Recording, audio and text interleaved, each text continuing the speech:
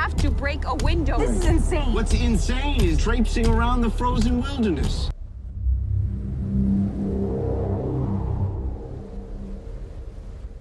Vincent.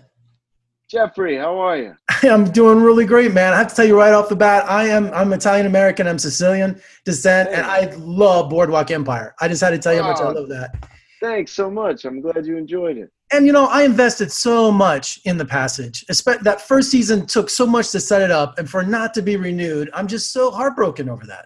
I know. It was a bummer because Liz Heldens had a really kind of awesome vision for where it was going to go. So, it was kind of one of those things. Well, call Netflix for me, okay? I know. Come on, pick it up. Everybody's creating content right now. Well, thanks for talking to me today about Centigrade. Great thriller, true story based on true events. A couple took a book tour in Norway in 2002. They got snowed in, pulled off to the side of the road. But we're not talking a few hours here. They're in it for the long haul for survival. That's right. They were stuck for 24 days in the story. And, it was a really great challenge. And what I love so much about doing the movie is what our director, Brendan Walsh, had put together. He created an experience that is kind of refreshing given the cinema that we're getting these days, which is so much about effects and CGI and, these other, beautiful forms of transporting the viewer. This was, he got two cars that are identical. He cut them in different ways. He put them in an ice cream freezer.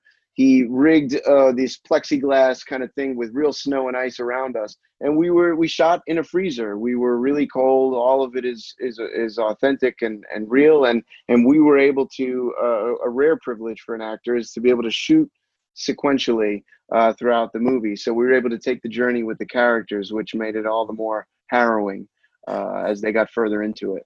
And watching Centigrade, it was almost like watching a one-act play. Did you guys rehearse it that way?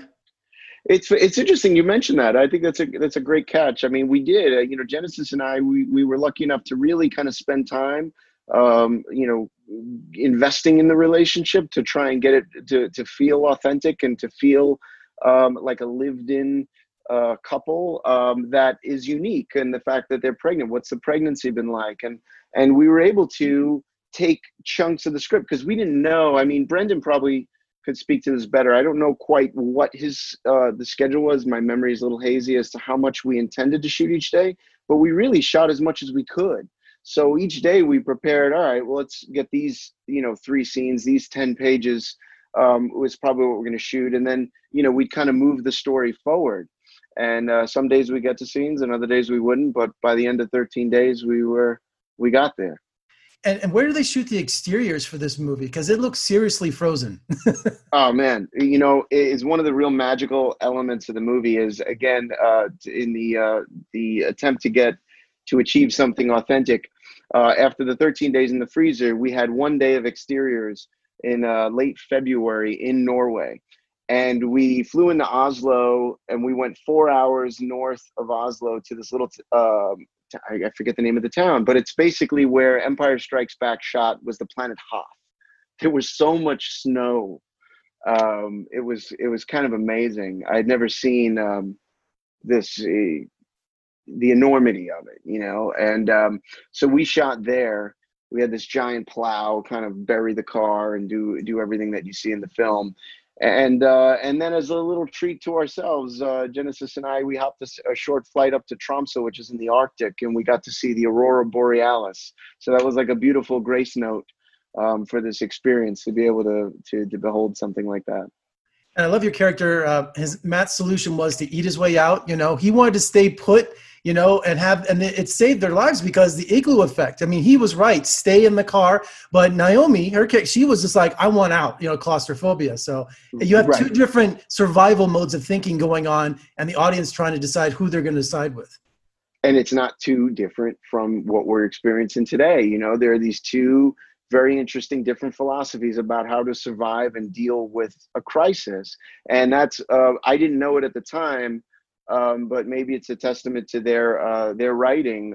But yeah, they created an interesting conflict for this couple. And it was one of the more exciting things to dig into. And finally today, I can't imagine getting back into a car after shooting this movie because I was getting claustrophobic watching the entire movie. So yeah, you don't realize how small a car is until you try and spend several weeks in it, and then you realize like, all right, this isn't right. You know, you're in this like strange cocoon. But yeah, it's interesting. I hope everyone enjoys it, and it was really made with a good spirit. So yeah. Just an amazing thriller and true story to boot. Just excellent job. So thank you so much for talking to me today, and best of luck with Centigrade.